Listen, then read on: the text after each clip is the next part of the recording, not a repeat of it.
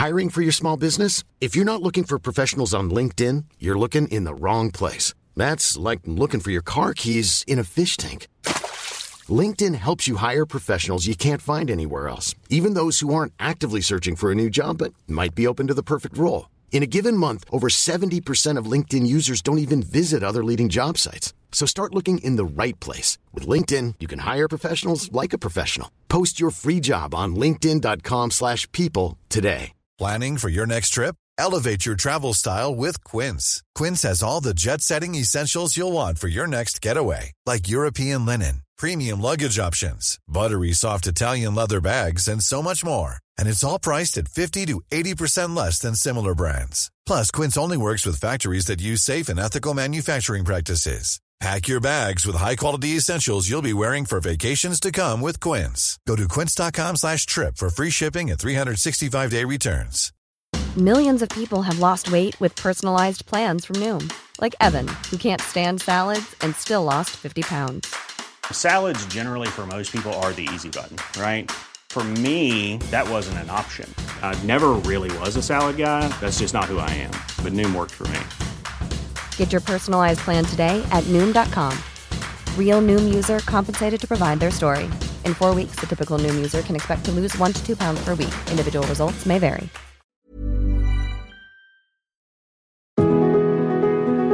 Hello, and welcome to Dwell, a Circe Institute podcast for homeschool moms by homeschool moms and grandmas. I am Karen Kern, and today I'm joined by my co-host, Renee Mathis, and our guest today is Christina Davis. Hello, ladies. Hi. Hi, Karen. Hi.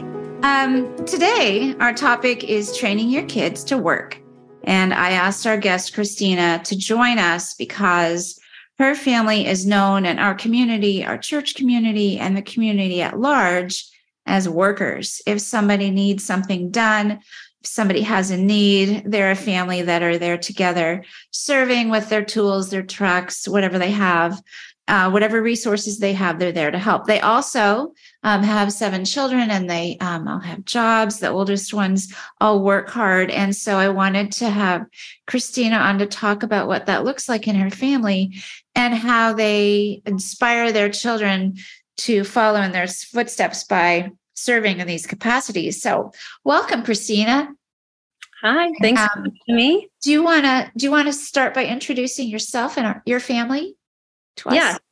I'm Christina. My husband is Trevor, and our 7 kids. We have 5 boys and 2 girls.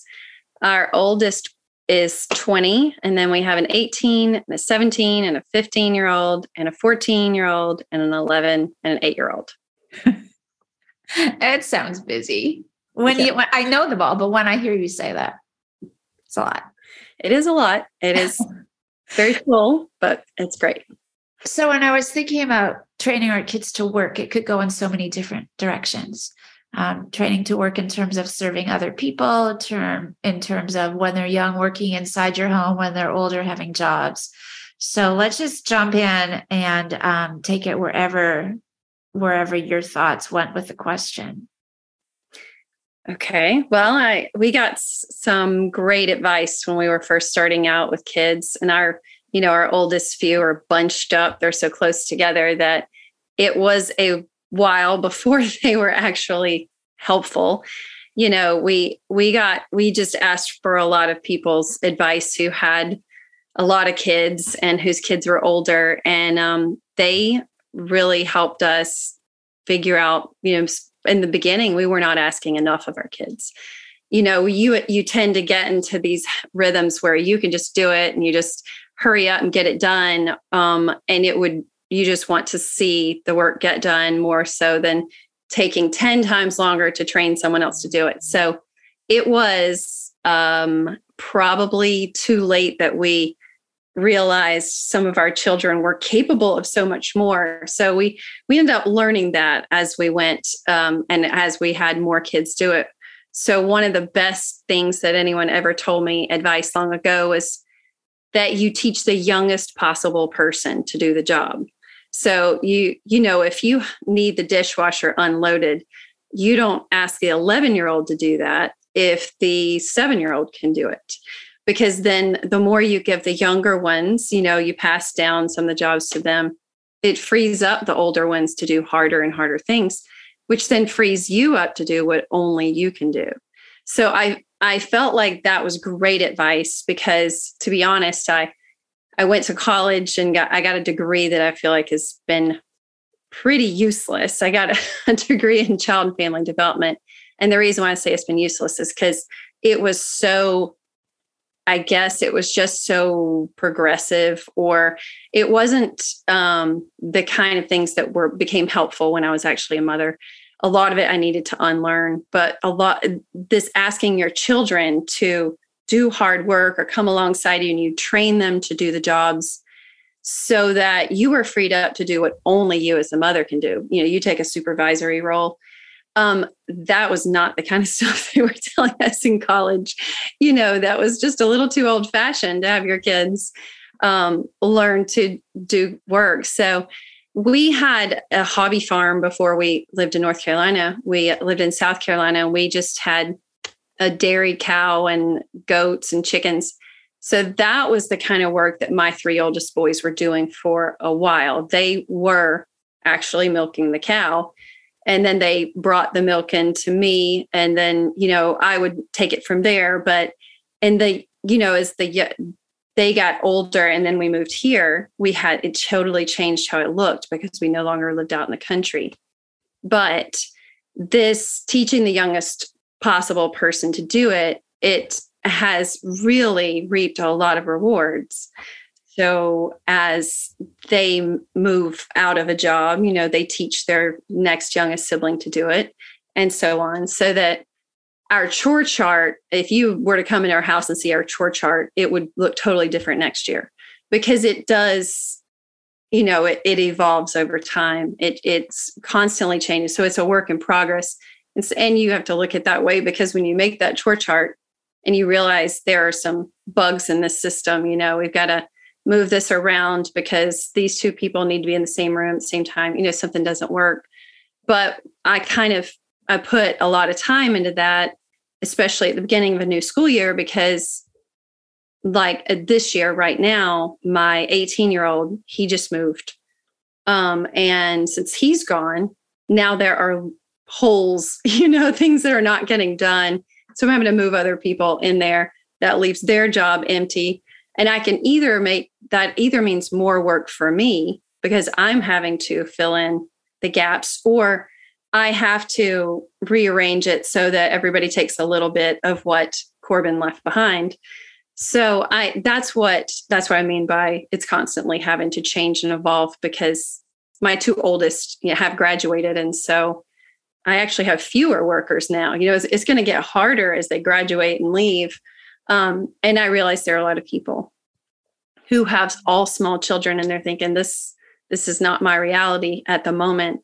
But it one day the scales will tip and then your kids will be more help than they are, more of an asset than a liability when it comes to how much work there is in the home.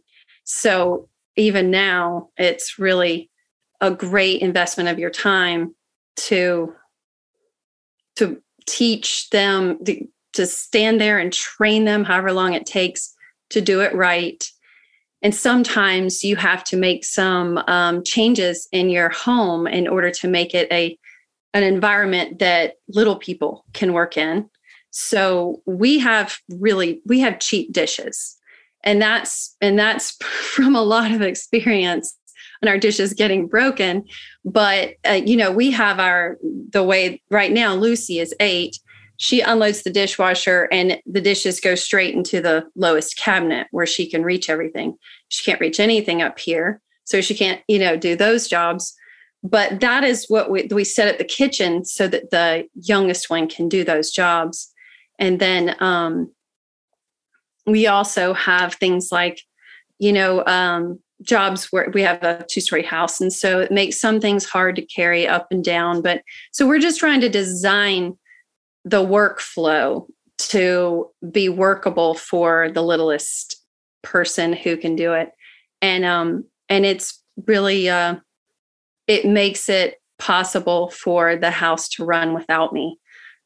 So I think that was just the advice that I got, 15 years ago. And I started implementing it and tried to make it, keep going as each kid came along, work them into the system whenever it's possible. You are very organized. I just love listening to you. That's really good. I'm curious, like, what are some things that, and so I've kind of got two questions floating around here. Number one, do you ever work alongside with your children, even today? Like, I know they could do the dishes by themselves, but is it a treat to have mom standing there with them and washing and drying dishes together? Or do you kind of rotate around with all your kids and just kind of keep an eye on what they're doing? Well, our kitchen is so small. We are literally alongside each other, whether we want to be or not. But I mean, just before I came up here, my daughter, Judah, she's 15. She wants to know how to make sourdough. And so I'm trying to show her all the, moments where, okay, well, now it's been a couple hours, we got to do this. So she was just down there and I was with her doing it just because, supervising, but she's almost got it. So that's going to be a relief to me when I can step out of that, because we do it several times a week. Last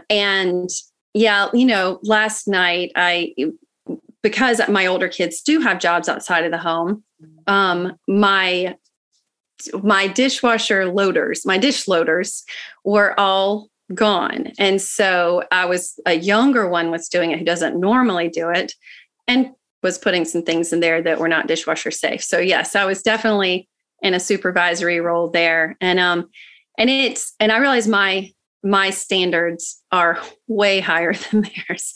This has actually been a big a lesson for me over the years, because I tend to be a perfectionist.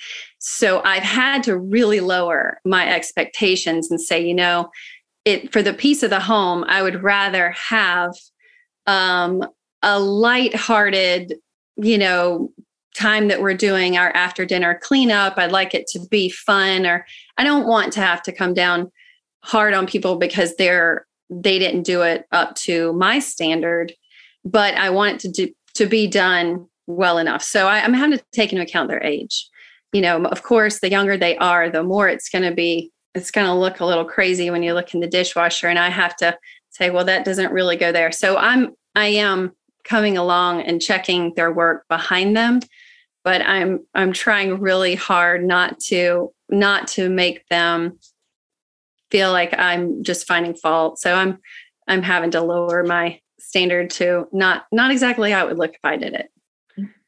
That's good. There's a lot of good lessons there for us, though. And I love your emphasis on let's be joyful about this, according to the capabilities of the kids God has given us. That's really neat. Yeah, we actually recently, last year, twice we went to Texas to visit the LeBlanc family, and both times we noticed that their after dinner cleanup the standard is so high. It's just amazing to watch how clean that place gets, that we renamed after dinner cleanup. We renamed it Operation Kobe, because Kobe's kitchen looks spotless after supper. So we told the kids, we're like, guys, we gotta step up our game. I've been to Kobe's house and it's brand new. And there is something about because my house is less than 2 years old. And when it's 2 years old or less, you are really careful about all those cleanup. Renee, you said that your question had two parts. Did you have another question related? I did, and now I can't remember what it is. Okay. While you're thinking, I have a question. So do you have your older ones teaching the youngers? Because, for example, Corbin used to come and mow for us and do the trimming and all of that. Now, and then Finn came. Now I think it's mostly Christian. Yeah. Who comes. So yeah, they take care of our yard, and it's great because when it's in the 90s here and Andrew's traveling and I'm home alone and our grass grows really fast, I'm like, those Davis boys are coming over. And I'm so grateful for them. But I've noticed that, there must be times when the olders teach the youngers how to do stuff. Yeah. And that's what's got to happen around here is as the older ones are leaving or they're doing more, they're working in their jobs more, they are having to hand off to the next one. And so Christian is the one who's mowing the grass. But the hard part is when you have so many boys like I do, you end up with you don't want anybody to get away with doing nothing. But as long as they're here, they're pitching in, so our yard, we end up dividing it up into who's going to do the backyard, because there's a big hill in our backyard and it is not fun. Who's going to do our tiny little front yard, but it has to look good because, there's edging involved. And then we have a garden, and our 17-year-old Finn, he's our resident gardener. So usually Finn gets the good end of that division of labor because he ends up he doesn't have to do yard work because he's always working in the garden anyway, so that's an advantage to being the gardener, I guess. Well, that's fair. Okay. So I remember my second part. Okay. So it had to do with chores and work and also thinking about eventually getting jobs outside the home. Do you pay your kids an allowance? Do you pay them to do chores, or do they learn to manage their money once they start working for other people? That's both. So we do not pay them to do their chores because they're part of the family. We have more of an old fashioned, if any man is unwilling to work, then he's not to eat.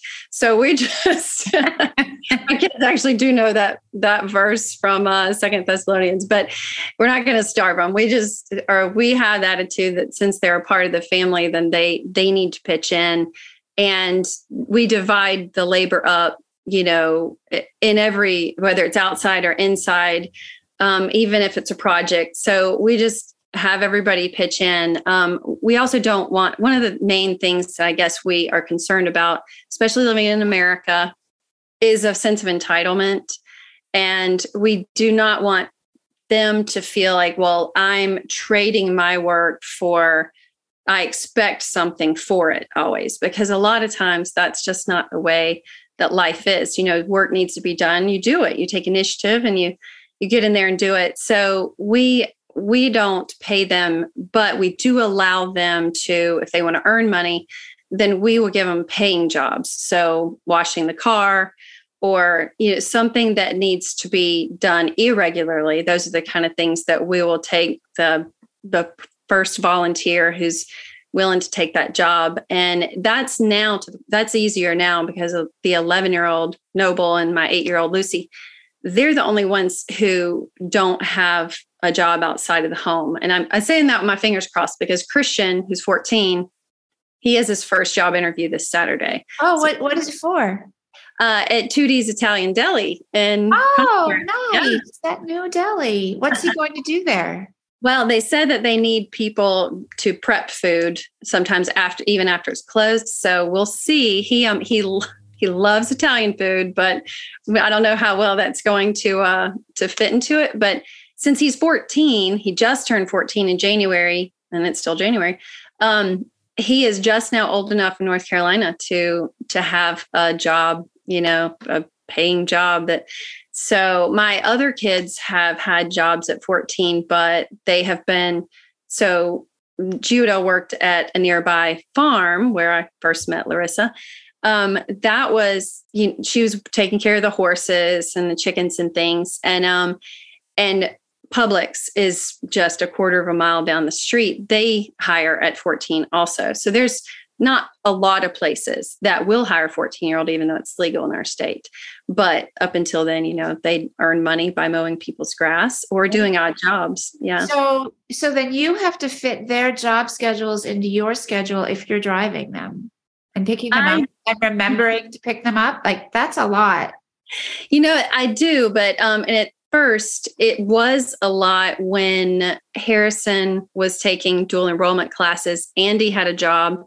And Corbin then got a job, but Harrison got his license pretty soon, and then he's having to drive. That's one of our agreements too, is with the older ones, you, even after they graduate, okay, if you're going to live here and take college classes, you know, at UNC Charlotte or at the community college, that's fine. But you do have to help drive your siblings places. So right now we have a schedule where the drivers have to drive younger siblings places when necessary. So it's getting easier though, because we have now 3 fully licensed drivers. And Judah is going to get her learner's permit in about 2 weeks. So we just can't, they're piling up needing us to drive with them. And there's not enough time for us to drive them before the next one's ready. And through driver's ed, like this is keeping up with the driving is a whole nother ball game. Wow. Yeah. I remember when our last was finished with driver's ed and got his license, it feels like you've run the gauntlet of just the schedule. And, it feels so good to have that done. Yeah. And that was more of a graduation than graduation. Yes, I know. The thing is, Christian's 14. And so when you're 14 and a half, you start taking driver's ed. So we're just about to start this process all over again. Yeah. Yeah. But, and we have kind of we have a policy that our kids, and this is part of the, I guess, work ethic or fighting the entitlement that comes with being American. I don't know. We have a policy that until they have their first job, they cannot have a phone. And if they get their first job at 14 or 15, then they're just getting a flip phone or I don't know if you've heard of Gab phone. It's just talk and text. They're just getting a basic dumb phone. And that's for safety. But then when they're through their 16th birthday, we will get them a smartphone. And then, that can, they can pass on their little flip phone or whatever to the next sibling when they get a job. So we kind of have a system that works there for the safety aspect of having to wait for, you got to wait for somebody to come and pick you up on the corner. So they have that, but we just wait on that. And I mentioned earlier, one of the people that we've listened to advise about when to give kids a phone was Keith McCurdy. When Cersei interviewed him, it was the Commons, and Brian Phillips interviewed him, and it was raising sturdy children. And it was about this needing to expect more of your kids and don't make everything so easy for them that they have no obstacles or nothing hard to do, no challenges in their way. But his advice was all really, really helpful, especially as we went into the teen years, because I think a lot of us have some conflicting ideas, as I know I did from my education, where you feel almost like this tension between the maybe psychobabble kind of advice you've gotten, where you don't want to hurt your kid's self-esteem, or you don't want to, I don't know, and their creativity needs to be allowed. So they need to not be oppressed by too much work. I mean, you just have all this weird kind of advice that's been piling up. And then you hear like older people, or you read some of the older books and the parenting advice and, the hard work mentality, that work ethic, that is so different than what you're hearing nowadays. So I just felt like Keith McCurdy's went on the podcast, and I've actually heard him in person here too. It has been some really helpful advice. That's he did go into the cell phone thing and about, you need to wait until maybe they have a job. That's a good thing to wait for. He spoke in person here at Covenant Classical, and it was specifically about technology with your kids. And some of his ideas have really helped us reinforce what our policy would be, because, when you have all these kids, you definitely have to have a policy, because if you just keep taking it case by case, your kids see that as weakness and they will prey on that. But, if you have like, I know this is what we're going to do when you get your first job, then you can have a phone, and then we'll upgrade that later when you get to a certain age. So it has been, that's been how we've established a policy, because, we just started having teenagers 7 years ago. We've had to test out some of this and, watch our kids grow up with fear and trembling, So Christina, you've talked about kids working at home, right? Because we're part of a family, and that's what we do. We work together as a team, and also outside the home, being paid and learning to manage money and so forth. But I'm thinking of maybe a third category, and that would be working for others just in a service capacity, just because they're brothers and sisters in Christ from our church, or maybe there are people who are in need that we know. So what does that look like in your family as far as using our efforts and our labor to serve outside of our home? Well, we have been very fortunate that we have been in churches that they have a place that the teenagers can go. Here's this shelter that the kids are going to go, or they're going to go serve meals at the Mission down in Charlotte. And there are different opportunities that my teenagers have, when they were old enough, have been able to step in, and they've been able to go with us or go as a group.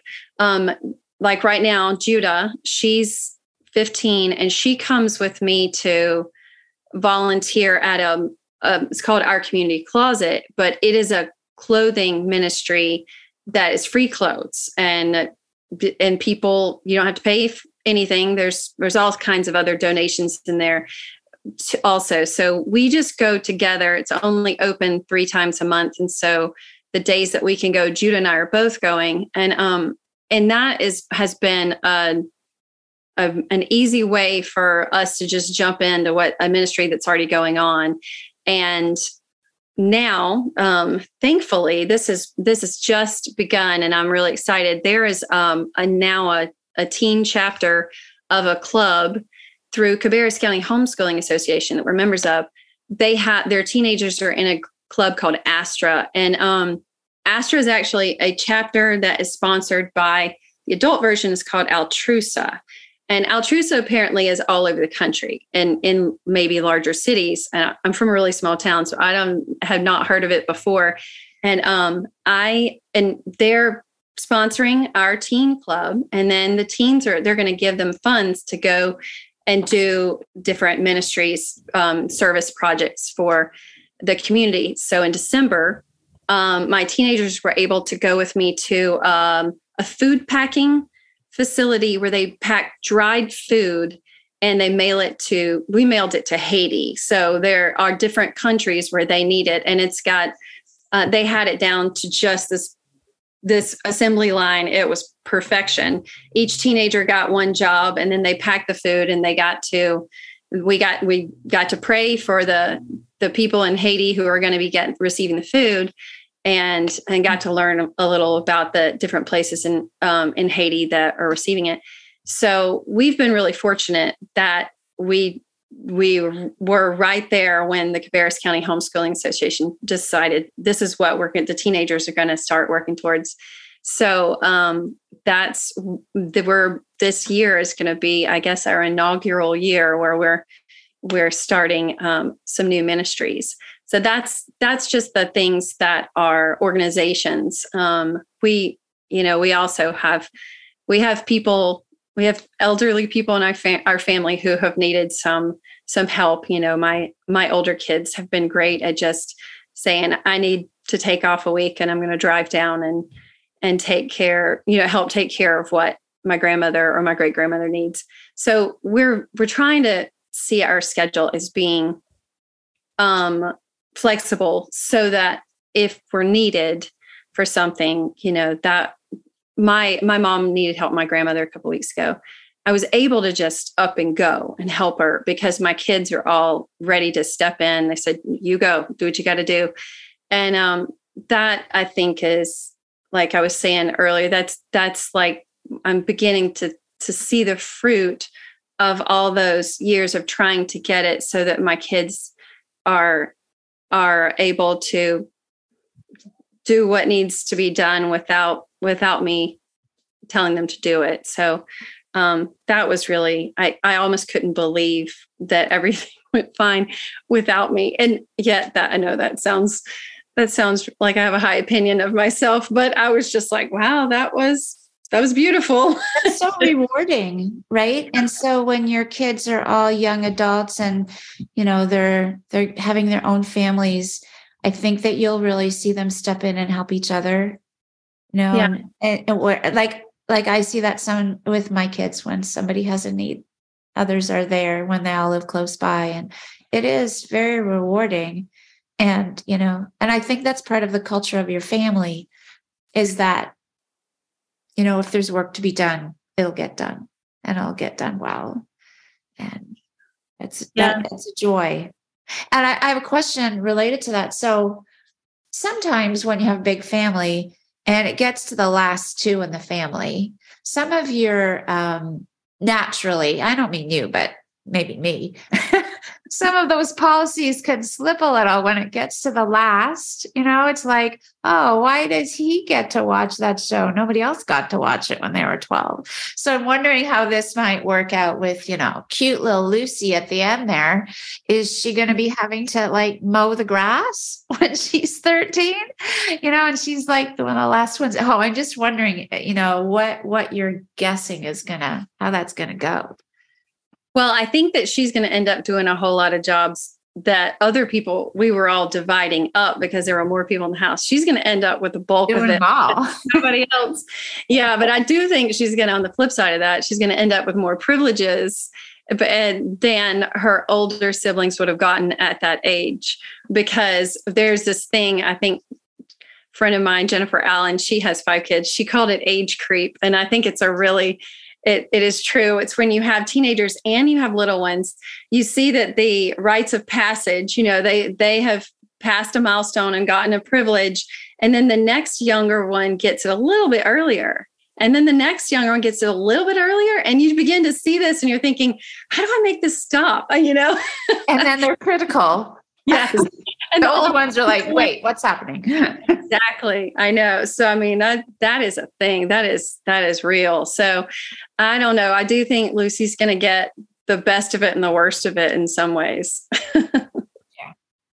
Christina, you mentioned the podcast that you really found helpful, and we'll go ahead and put a link to that in the episode notes. But do you have some other resources that you liked or enjoyed? Even I think you mentioned there's some stories or poems that. Yeah. So my kids, it's funny, I was asking them at morning time the other day, I said, hey, I am going to be talking about this with Miss Karen on the podcast. Do you guys remember some of the things that we've learned over the years or you've memorized?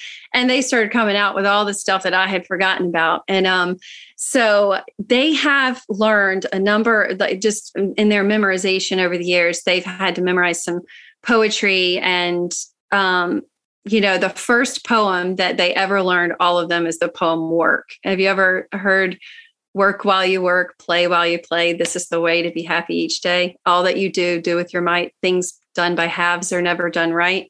So that's one of the very first poems that they have memorized. And then some others that they all kind of started reminding me, no, I know this one and I know this one is Can't. That's the name of one poem. It starts, can't is the worst word ever written or spoken, doing more harm than something in lies. It's just a whole poem about someone saying they can't do it.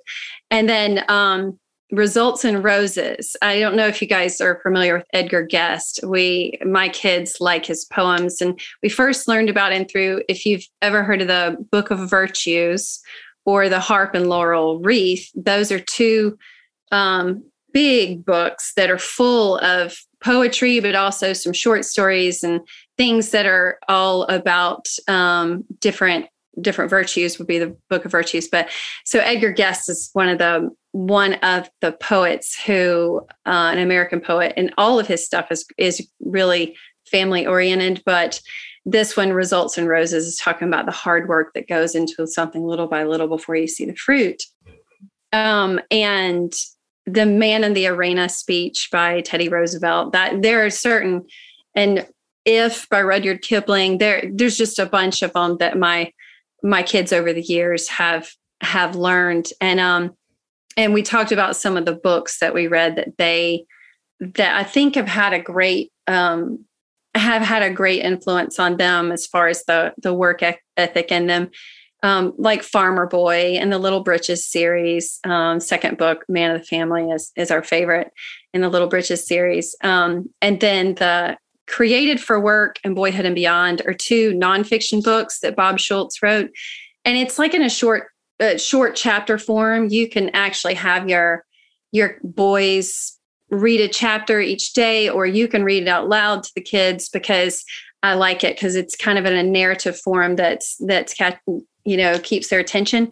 But I really I love Bob Schultz's books. And we were talking the other day, Noble came out with this. Right now we're reading Jack Zulu, which is the latest S.D. Smith book that he wrote with his son. And Noble immediately said, oh, like that part where Jack and Benny have to do this really hard job just because they're basically their foreman or their captain, their team doesn't like them and gives them some hard work to do that's not fair.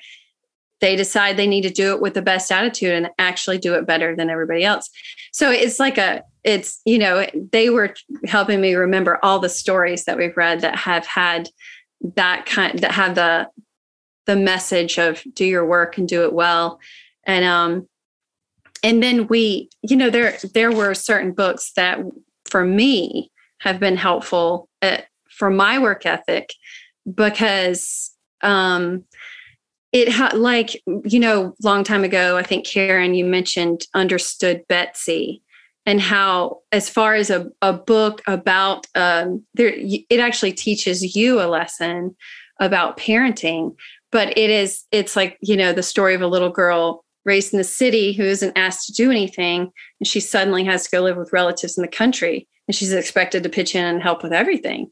And she flourishes. Well, I love that book because I'm drawn towards, I guess, books they're showing me like that this is, especially when you've got a degree in nonsense, basically, you end up with all of these ideas that in reality, they don't work out so well if you try to implement most of how they tell you to parent in a university parenting class nowadays. Although I'm 45, so that wasn't nowadays. That was 25 years ago. But some of the books I think that have been helpful to me are where I'm looking at someone whose work ethic is something that I want to emulate. And Persuasion's one of my favorites, and Middlemarch. I love it when you get that comparison between the woman who's willing to dig in and work hard and the one who won't. I tend to that resonates with me. But Bleak House is another one, and My Antonia, and then I just lost the last one. It'll come back to me in a minute, maybe. But I was thinking of the other one, The Wise Woman by George MacDonald. I love that book. I know it's like a fairy tale, but I learned so much from it about my work ethic and my attitudes towards work when I don't feel like it.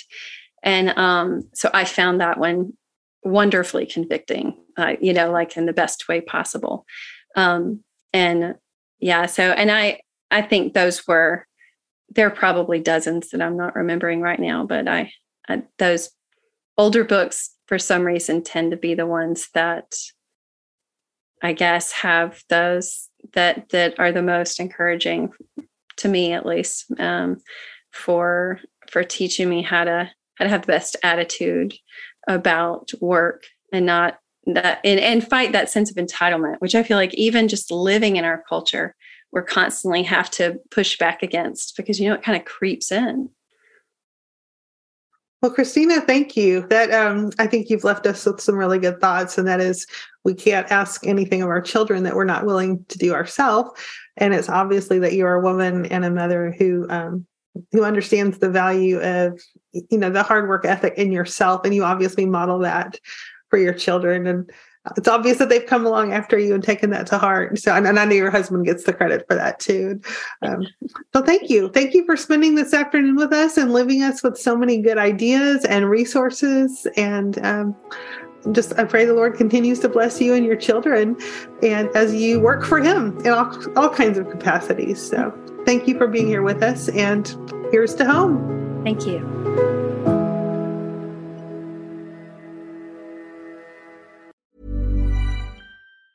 Planning for your next trip? Elevate your travel style with Quince. Quince has all the jet-setting essentials you'll want for your next getaway, like European linen, premium luggage options, buttery soft Italian leather bags, and so much more. And is all priced at 50 to 80% less than similar brands. Plus, Quince only works with factories that use safe and ethical manufacturing practices. Pack your bags with high-quality essentials you'll be wearing for vacations to come with Quince. Go to quince.com/pack for free shipping and 365-day returns. Hi, I'm Daniel, founder of Pretty Litter. Cats and cat owners deserve better than any old-fashioned litter. That's why I teamed up with scientists and veterinarians to create Pretty Litter. Its innovative crystal formula has superior odor control and weighs up to 80% less than clay litter. Pretty Litter even monitors health by changing colors to help detect early signs of potential illness. It's the world's smartest kitty litter. Go to prettylitter.com and use code ACAST for 20% off your first order and a free cat toy. Terms and conditions apply. See site for details. Imagine the softest sheets you've ever felt. Now imagine them getting even softer over time. That's what you'll feel with Boll & Branch's organic cotton sheets. In a recent customer survey, 96% replied that Boll & Branch sheets get softer with every wash. Start getting your best night's sleep in these sheets that get softer and softer for years to come. Try their sheets with a 30-night guarantee. Plus, get 15% off your first order at bollandbranch.com. Code BUTTERY. Exclusions apply. See site for details.